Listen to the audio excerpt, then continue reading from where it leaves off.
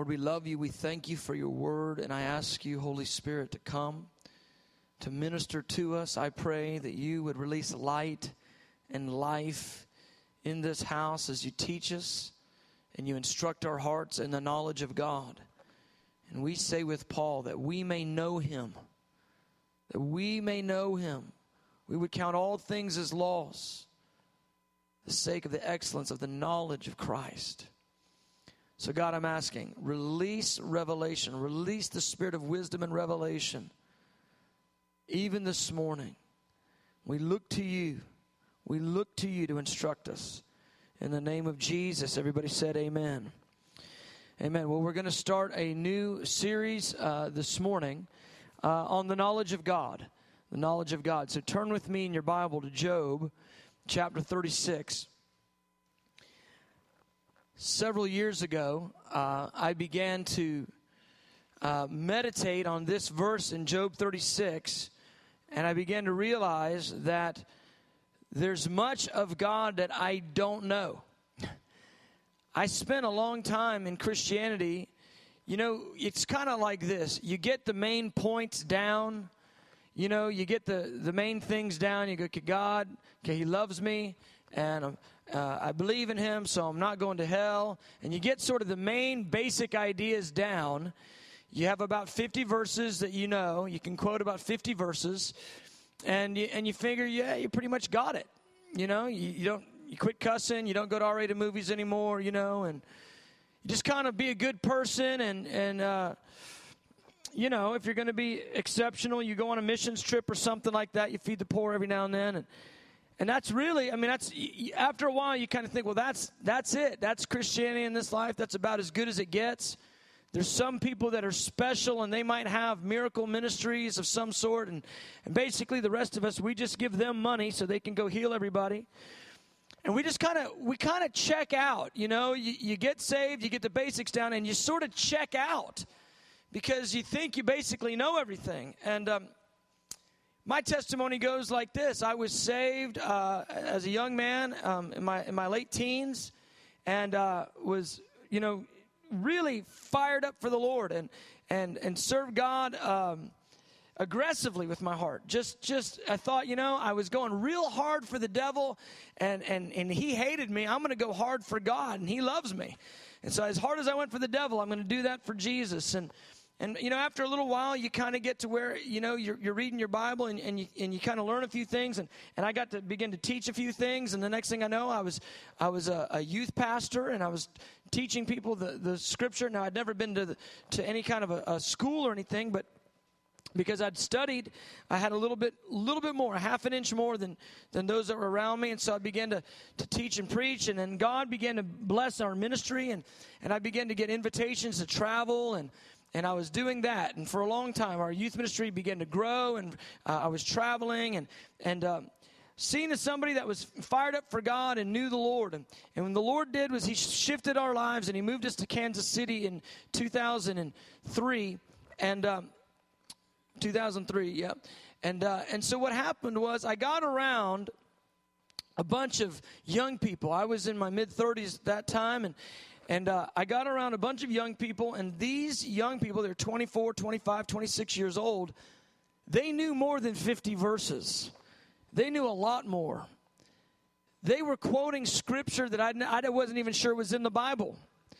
And they didn't just have thoughts, you know, that were, you know, I guess the main 50 things we think about God. All of a sudden, they had understanding that was deeper than anything I had encountered. And the thing that it really tweaked me was this.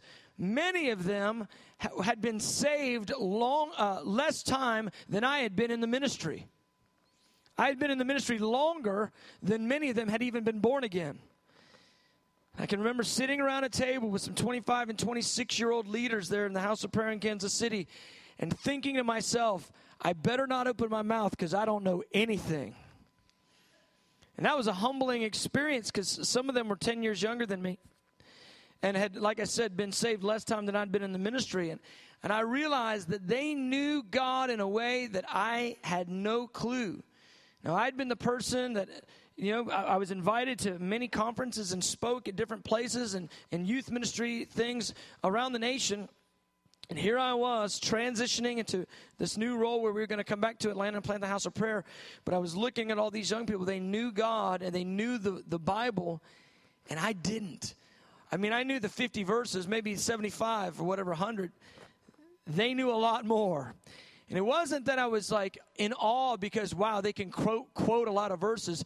There was a depth of the knowledge of God residing in their heart that was rooted in intimacy.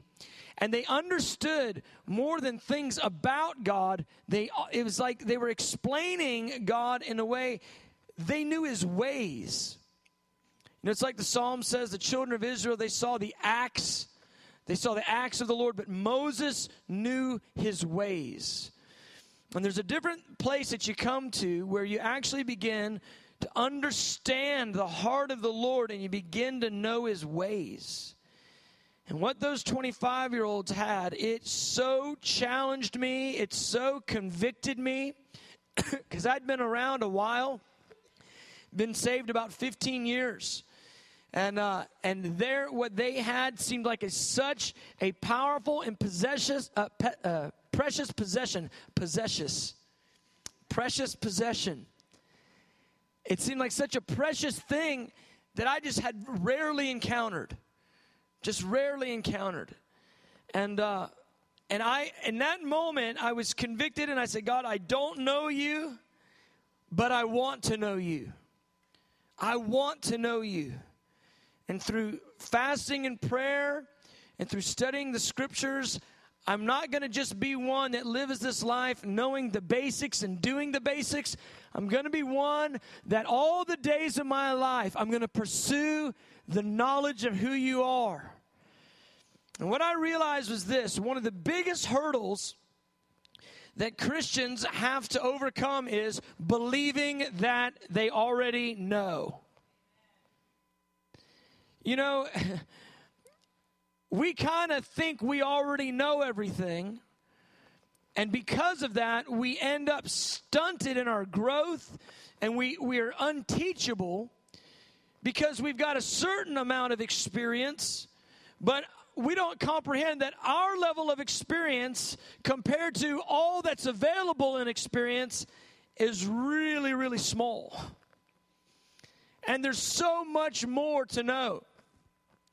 And I remember when I began to first start looking at the book of Revelation, for instance, and I began to look at Revelation chapter 4 and the discussion of the throne room. And there it is. It's 24 elders on 24 thrones. And they've got white robes and crowns on their head. And it doesn't ever say what these elders are. It just says they're elders. It doesn't say if they're men or angels. It just says elders. And then it says there's lamps before the throne and burning. And then it says there's these living creatures flying around the throne. They've got wings. And they've got eyes covering them. And I thought to myself, that's the weirdest thing I can think of. They're covered in eyes, like the back of their head and then their back and wherever.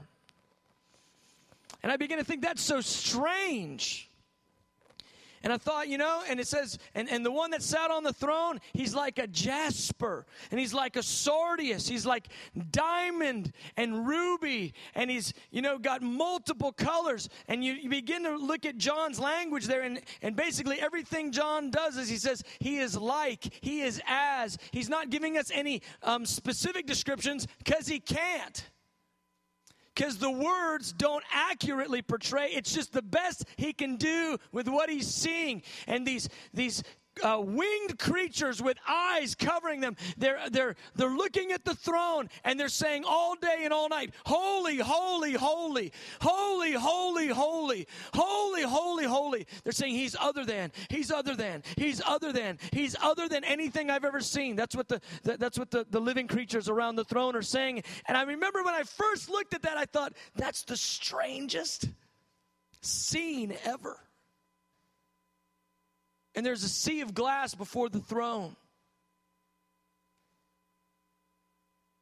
And I thought, And there's multitudes around the throne, angels, and the redeemed before the throne. And later in chapter 15, it says there's a fire. There's like a fire in that sea of glass. And Daniel 7 says a fiery stream comes out of that throne. And I thought, I can't even get around. That's, there's just times when you read the Bible and you kind of go, that's just one of those weird verses. Just going to have to leave that one alone. And that's where I was at. I was like, that's just one of those weird verses. You don't go off the deep end into those. Stay, in the middle of the road.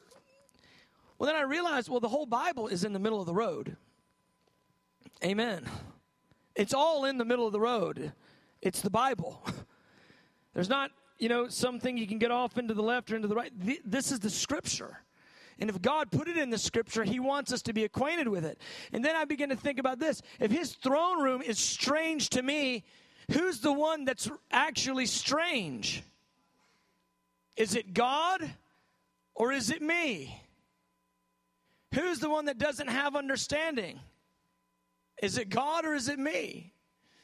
If living creatures with multiple wings and one's got an eagle and one's got a lion head and one's got an ox and one's got a man head, if that's strange to me, is it me or is it God? And I realize, guess what?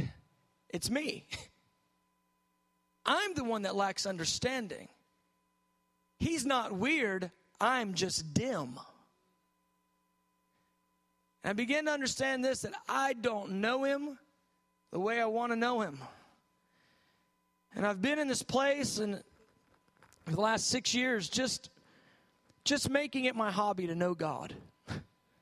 It's just the continual, one of the reset buttons of my heart where I just come back and say, okay, I've got to know You, Lord. I don't know You the way I want to know You. But I've got to, and so I'm going to continue to pursue knowing You.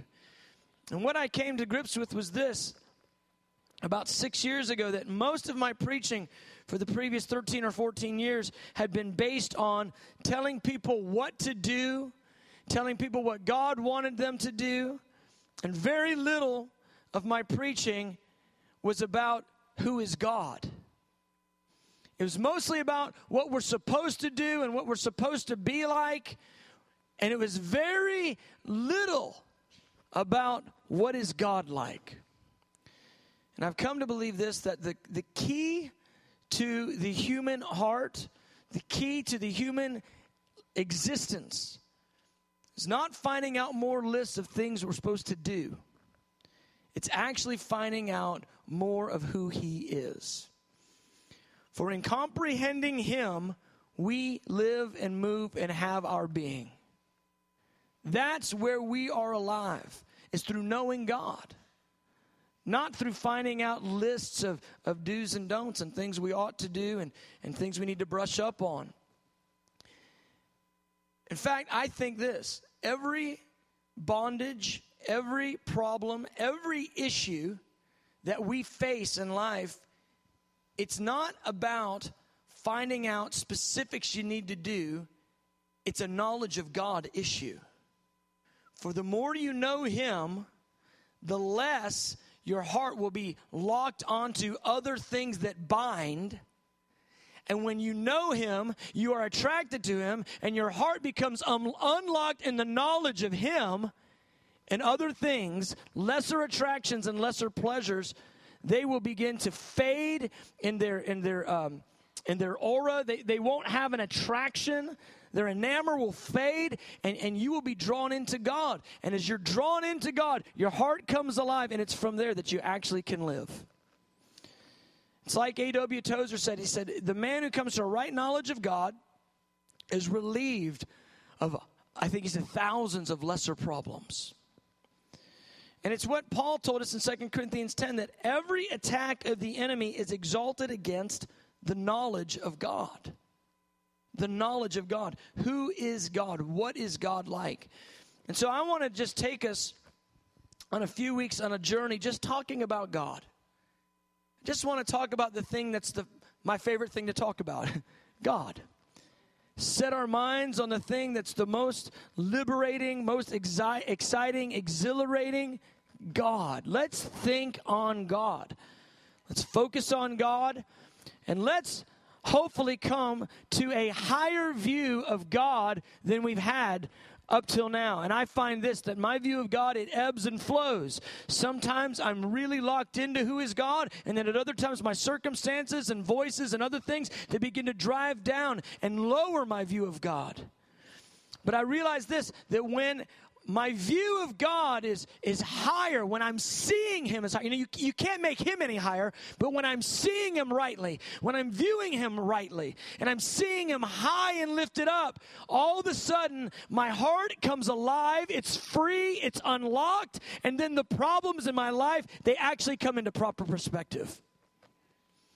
All of a sudden, the issues of life, they begin to lose their power because my heart is alive in the revelation of a God who's uncreated. And so Job 36:26, this little verse, it just continues to be a banner for my heart. And I just love it because the story of Job is an interesting story.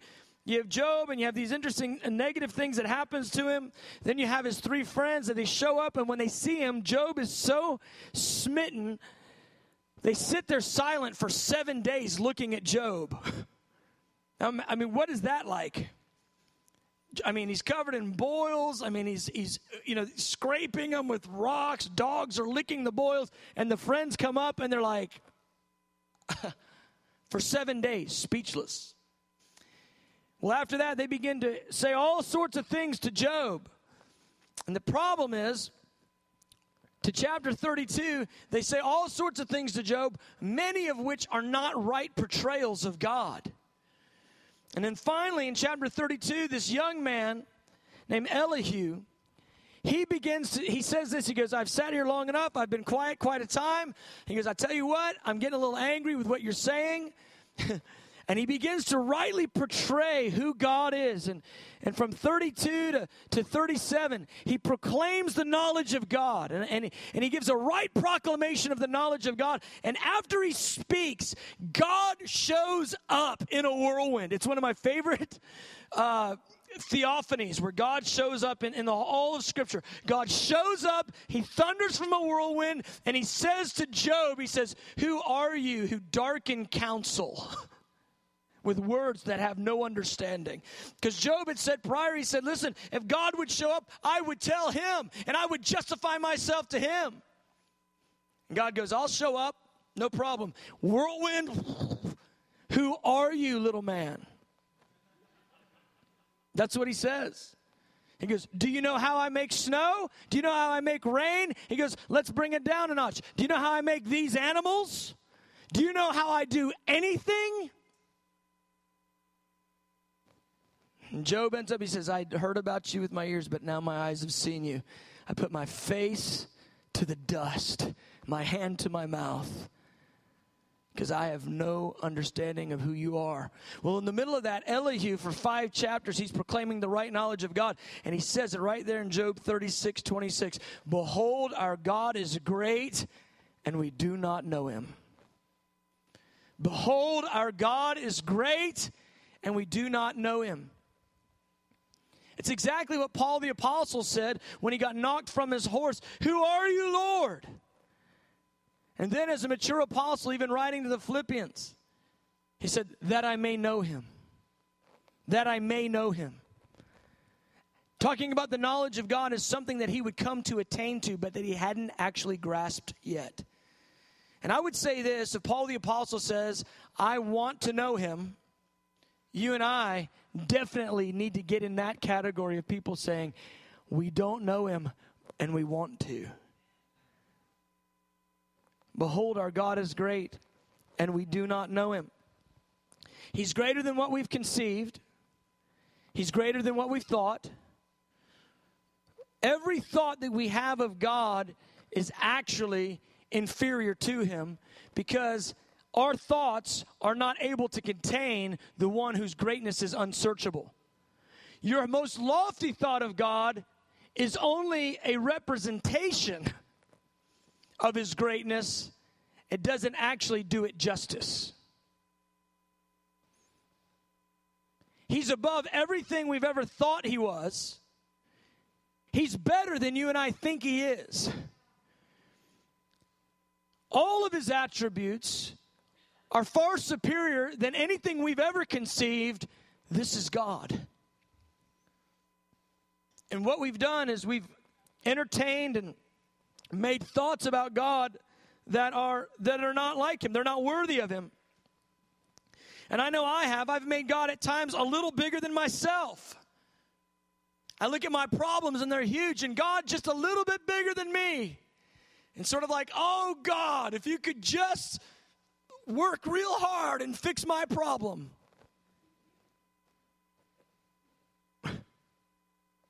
He's uncreated. I mean, uncreated? He knows the end from the beginning?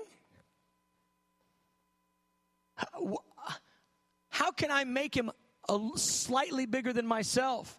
What happens is when we think thoughts about God like that, like he's just a little bit bigger than us, we enslave ourselves to inferior thoughts about God. And all that just amounts to is idolatry, because we've made in our own image a God of our own liking, with thoughts that are infinitely inferior to who he actually is. And we've become enslaved to a low image of God, not rightly conceiving of him and the greatness of who he is. Psalm 50, verse 21, he says to the wicked, you thought I was altogether like you. He goes, but I'm going to rebuke you and set everything in order. I love that verse. He goes, you thought to the wicked, he goes, you thought I was just like you. He goes, with one rebuke, I will set the record straight. I think that's funny. Isaiah 55:8, it's one of the 100 verses we already know. For my thoughts are not your thoughts, nor your ways my ways, says the Lord. For as the heavens are higher than the earth, so are my ways higher than your ways, and my thoughts than your thoughts. At the core of all of our problems, beloved, lies a low image of God. And just like the children of Israel, we've created an idol out of God who is not an idol. God who is far greater than any idol. God who stands before all the nations, and they all together are as nothing before him. I love what Tozer said. He said, left to ourselves, we tend immediately to reduce God to manageable terms. Manageable terms. As if God could be managed. He says, an idol of the mind is as offensive to God as an idol of the hand. Because that's really where our idolatry exists. It's in our minds.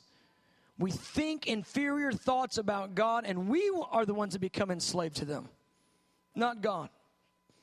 So that's our hope over the next few weeks, is to get a higher vision, to get a more true vision of who God is. He's great, David said, and his greatness is unsearchable.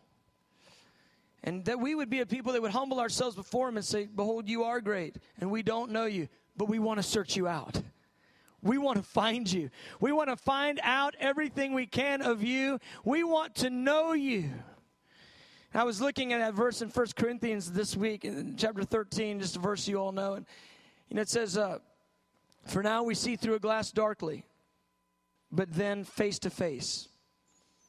I thought about that. The most enlightened, the most revelatory, the most wise person, the most well-instructed, the person with the greatest knowledge in this age, on their best day, they're as one seeing dimly through a glass. The highest one that we've got. The most enlightened human being we've got. A glass darkly. And that glass darkly is talking about the ancient mirror, which all it really amounted to is a shined up piece of metal. That was the old mirror. Got a piece of metal, shine it up as good as you can, and you sort of see like, okay, I've got hair. Good, there it is. Like that's about as good as you can tell. He says, for now we see through a glass darkly, but think about this one. But then, face to face. Let that set on you.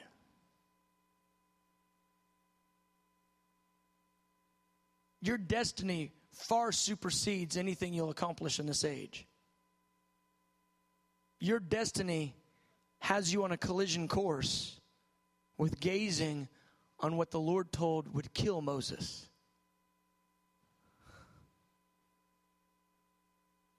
You're going to see him face to face. And then he says this really, I don't even know how to describe it, messed up phrase. He says, and though you know in part now, he goes, in that day, you'll know as you are fully known. And I start short-circuiting right there. Because how can you know the one whose greatness is unsearchable in the same way that that one knows you? This is going to get fun. For a long time, we're going to gaze into the face of the one who is eternal, the one who is perfection, the one who is beauty, the one who is majesty. We're going to gaze into his face, and knowledge is going to begin to overwhelm our senses forever. Your destiny is far greater than anything you'll accomplish in this age. It all counts in this age. I don't want to diminish our destinies in this age. It all counts, and it's all important in the kingdom. But there is something so much greater coming for you. Face to face and knowing fully. Even as you are fully known. So I was studying again on the knowledge of God, and it just began maybe a month ago. And there's a term that I want to just introduce us to, and you've heard the term. I don't know if I didn't understand it until I actually just began to look at it. I thought it meant something completely else, completely different. But the term is transcendence. Transcendence. Transcend, SCENDENCE. Transcendence. I thought it meant the God who can break into time. Like transcend the gap, the chasm. But it doesn't mean that at all. It means something completely different than that. And when I began to actually consider this term transcendence, it's not a biblical term, though the Bible gives us plenty of verses that identify him as transcendent. When I began to understand he is the God who is transcendent, something unlocked in my heart. Because I began to understand him in a whole different way. Now, before I define it, let me just give you a few thoughts. The Bible says in the New King James Version, 53 times, God is most high. Most high. And we understand high, that term is not speaking of elevation. It's speaking in a human way of what we consider to be exalted. Lofty, greater. He's most greater, most exalted, most lofty. 53 times in the New King James Version. 50 times in the NAS, 58 in the NIV, just in case you're wondering. 53 times, most high, most high. Psalm 97, verse 9, it says, "For you, Lord, are most high above all the earth. You are exalted far above all gods." I love that. I love that song that we sing to that psalm. Wonderful. He's most high. Most high. You could walk around for an hour saying you are most high, and I promise you, you'd only begin to scratch the surface on the truth of what that really means. Most high. Most high. Most high. 57 times the New King James Version refers to him as the Almighty. The Almighty. Here's the thing. If he's the Most High, by definition, that means no one else is Most High. And if he's the Almighty, by definition, no one else is Almighty. He's the only one. Almighty. We like to use the term omnipotent, all-powerful. That's our God. Revelation 4:8, those living creatures that fly around the throne, they do not rest day or night, saying, holy, holy, holy. What? Lord God Almighty. Almighty. Almighty. Who's this one that you're intimate with? He's the Most High. He's the Almighty. The Almighty. The Almighty. 43 times in the New King James, he's referred to as the Holy One. The Holy One. The Holy One. I love that. The Holy One. No one else is holy. No one else is as distinct and pure. No one else is as other. He's the Holy One. Isaiah 22 times calls him the Holy One of Israel. The Holy One of Israel. The Holy One. The Almighty. The Most High. See, those terms about God, they deserve meditation. They deserve for us to lock our minds to them and consider, what does this mean? And what are its implications about who is God? And what does it mean to me? We brush over them like they're, given, He's Almighty. Okay, got that. Let's move on. No, what does Almighty even mean? What does it mean for you and I? Almighty? That's the one we serve? He's also referred to, just a few of the names I thought were good. I like it. Isaiah calls him the high and lofty one who inhabits eternity. The high and lofty one who inhabits eternity. Daniel calls him the Ancient of Days. The Ancient of Days. And multiple times he's referred to as the Everlasting. The Everlasting God. The Everlasting God. Moses called him the Everlasting God. So what is this idea of transcendent? Well, I'll tell you what. I was walking around the prayer room. I was meditating on it. And when it actually clicked for me, I just began to laugh. It unlocked my heart in such a way that my emotions immediately followed.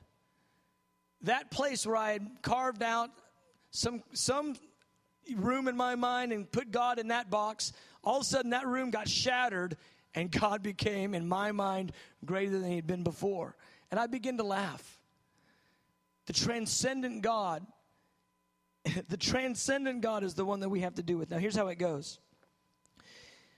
In created order, we tend to think of things on a continuum. We tend to think of things as certain things are lesser and certain things are higher, certain things are greater. We would maybe, if we were to lay out a continuum of created things that exist, we would say, well, an amoeba, the low kind of just single cell organism, whatever. And then you go to maybe something like a worm. And then maybe to like a fish, going up the continuum. Maybe a bird. And then maybe you'd go, like a dog. And then you go like smart animals. Like a dolphin. And then you go people. And then angels and God. And we kind of think of those things that exist on this continuum. The problem with thinking about the things that exist on a continuum is that there is no continuum that should include God. Here's why. As far above the angels as God is, he is also that far above the amoebas. We understand there's a great distance between angels and amoebas. We get that. But from God's vantage point, they're the same. And the difference is this. From angels, from the highest archangel down to the single cell, whatever, all of that is created. It's of one order. It's all within the same order. God is not included in that order. He is of a completely other order all to himself. He is not to be included in that continuum of things that exist, for he is not of that continuum. He is completely different. He is fully other than. He is outside of that continuum, and that's what it means to say that he is transcendent. Fully above. As high as he is above an angel, he is also that high above an amoeba, because on the scale of what exists, the amoeba and the angel are this close, and God is infinitely far. And when that hit me, all of a sudden, faith arose in my heart. Because no longer am I now just praying to the God who's like a little bigger than angels, a little stronger than humans. Now, something unlocked, and I said, wait a minute. I'm praying to the God of another order that's completely other than anything that exists. Everything that exists is in one little pot, and he is out of the box. As I begin to think about that God, the greatness of the God who has no beginning and has no end, the Alpha and the Omega God, the God who is holy, who multi-winged cherubic beings, living creatures with eyes all over. When they look at him, they say, holy. The main thing they say is, you're other. When I began to see him in that light, all of a sudden something unlocked in me. I thought, oh, I've made you too small in my eyes. I've made you a little bit bigger than myself. And those words of that psalm maybe just began to ring. You thought I was altogether like you, but I'm not. He is of another order, beloved. He is transcendent. And so when he says in Isaiah 55, as high as the heavens are above the earth, we think that's measurable. He's trying to say it's immeasurable. As high as the heavens are above the earth, so high are my ways above your ways and my thoughts above your thoughts. I don't think like you. I don't act like you. I am altogether not like you. He's transcendent. He's transcendent. I love what David said about him in 1 Chronicles 29. Verse 11, he said this, yours, O Lord, is the greatness, the power, and the glory, the victory, and the majesty. For all that is in heaven and in earth is yours. Yours is the kingdom, O Lord, and you are exalted as head over all. Both riches and honor come from you, and you reign over all. In your hand is power and might. In your hand it is to make great and to give strength to all. Now therefore, our God, we thank you and praise your glorious name. Exalted, exceedingly, infinitely exalted over all. That's our God. So when we worship, we're worshiping the God that's transcendent. We're worshiping this God that's of a different order. We're worshiping the God who's timeless in his existence. And I love that one definition, the being who has no beginning. That's God. The being that has no beginning. And so I think we've encroached upon the knowledge of God by considering him to be smaller than he is, making him out to be manageable. That's our normal tendency. But how do you manage the God that's not even of our same order? Everything that exists is created, and he is not. Everything that exists is finite, and he is not. God is great, and we do not know him. We do not know him. And beloved, when you meditate on that, it sends a thrill into your soul. because you recognize this thing is so much bigger than we've made it to be. Christianity is so much bigger than some sort of, religious duty or some sort of system of belief or some sort of even community of faith. We're talking about the God of all creation, the uncreated one, has actually come and become a man. And therein is the second term I just want to touch on. Condescension. So the first one's transcendence. The second one is condescension. Because what makes them so powerful to me is when I think of them side by side. The God that is transcendent is also infinitely condescending. And see, what we tend to do is we think of that term condescending as one who looks down on another. But it also means this, one who stoops down for another. And God is divinely condescending in that he continually and thoroughly stoops down for you and I.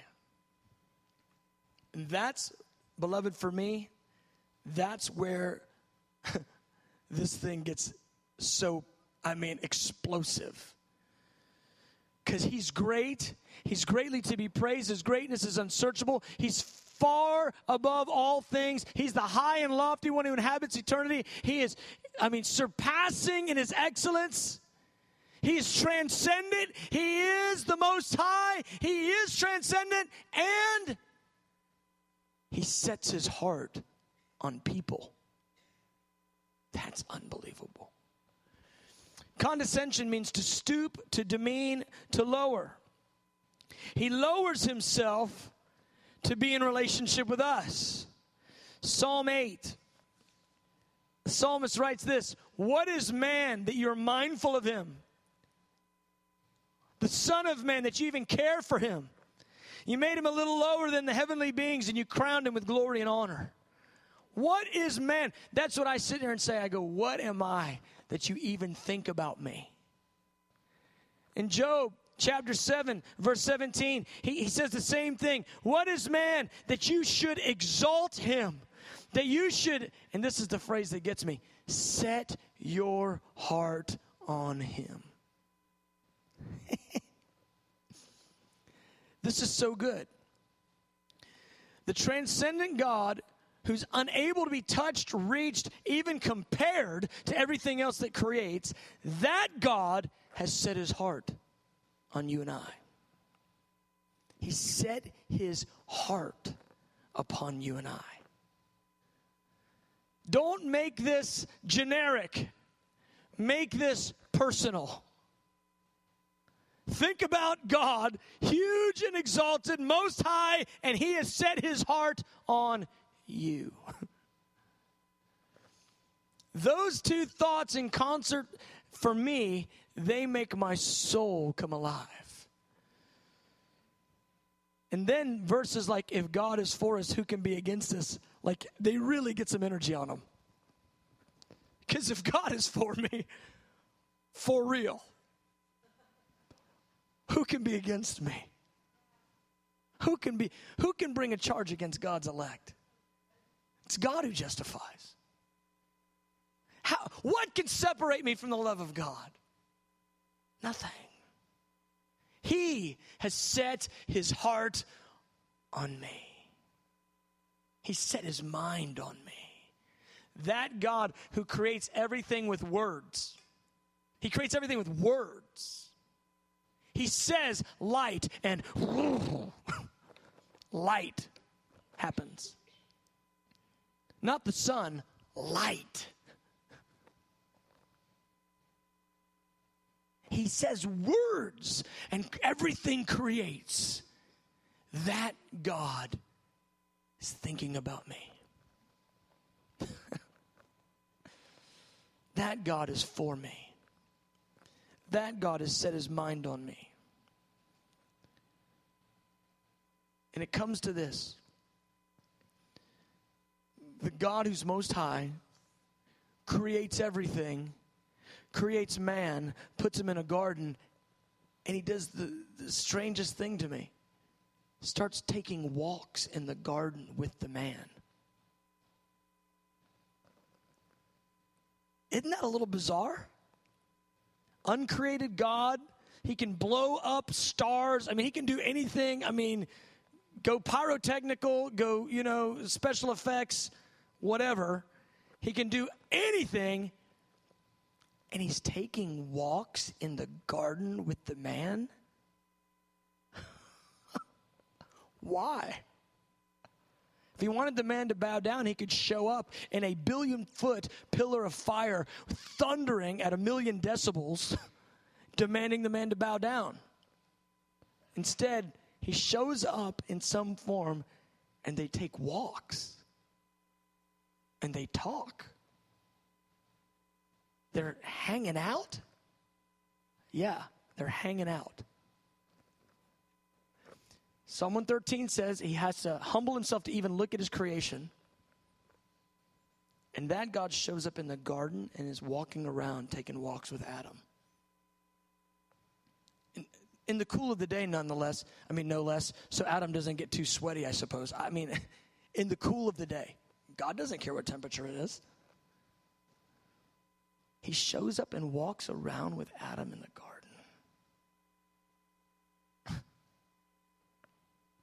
See, this is what should cause your heart to thrill. That the God of greatness, the God who is transcendent, the God who is towering over all creation, likes you. He likes people. He wants relationship. Divine condescension. His first act is he walks around in the garden with Adam. And then he gives Adam a helper. And then Paul tells us that marriage between Adam and Eve, that is a picture of another relationship, Jesus and the church. He's fully comprehending that he's going to have to redeem this man who he's walking around with. And so he gives him a helper so that man can be in relationship as a picture of his mode of redemption. Why is he going to have to redeem him? Because the man's going to get into sin. God's walking around in the garden with the guy he knows that's going to rebel against him in just a few days. And he's giving him a helper to point to the measures of redemption. And why is he going to redeem him? Because he wants relationship with him. And I am touched over the God that desires relationship with people. And the whole story of creation is God bowing down, God demeaning himself, God humbling himself for relationship. And therein, in those concepts of his amazing exaltation and the fact that he's willing to humble himself, and then even do this, become a man and die as a man. Beaten and bloodied and bludgeoned. And he in no way frustrates his own glory. Therein is the glory of God. The one who is so highly exalted is able and willing to humble himself so low to be in relationship with you and I. He is transcendent and he is condescending. Beloved, the story starts in a garden with God taking walks with a man. We get the story of all creation, his choice of Israel to birth forth Messiah, to redeem a people, to have relationship. And after this whole thing is said and done, we mostly think we're going to heaven, up there to be with him. But the scripture is real clear. He's actually coming to earth. Revelation 21, verse 3. And I heard a loud voice from heaven saying, Behold, the tabernacle of God is with men. The tabernacle of God is with men.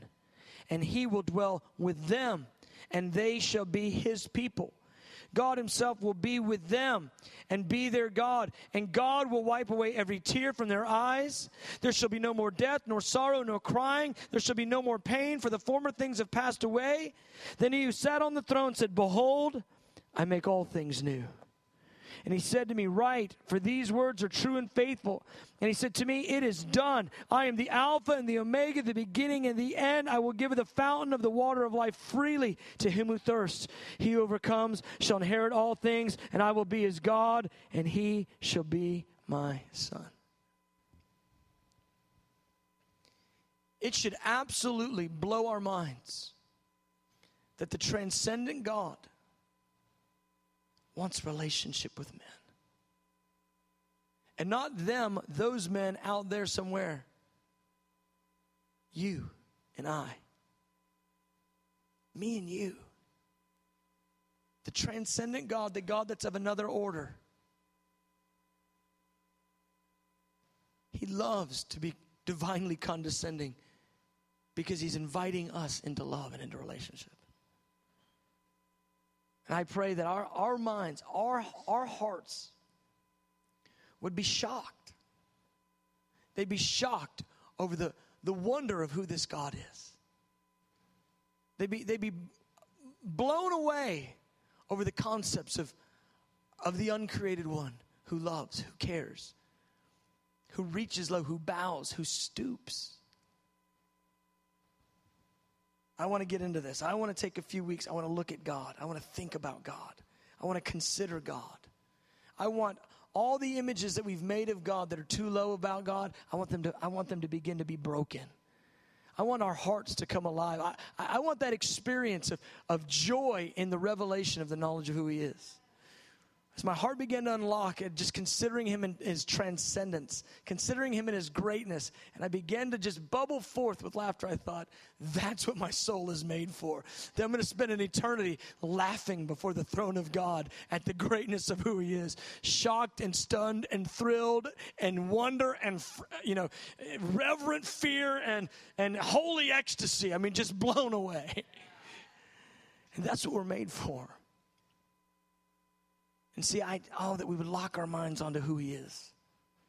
That every thought that's not worthy of him, that it would shrink and fail in light of the greatness of him.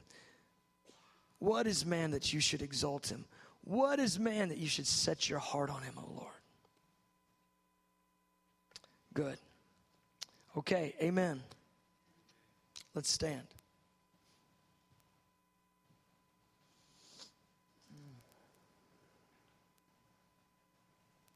Behold, our God is great.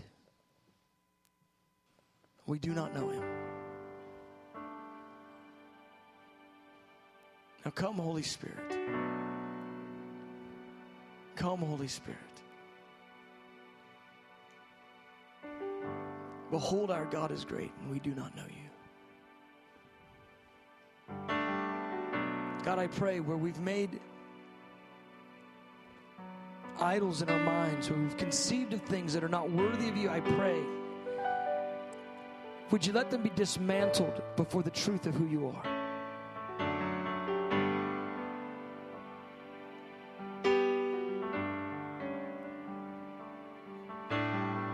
God transcendent, God most high,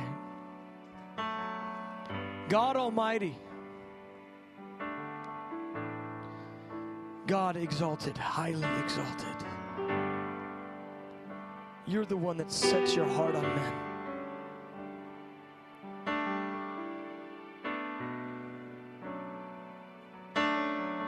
Your thoughts of us are as many as the sand of the seashore. You've invited us into the love of the Trinity. You've invited us into divine love.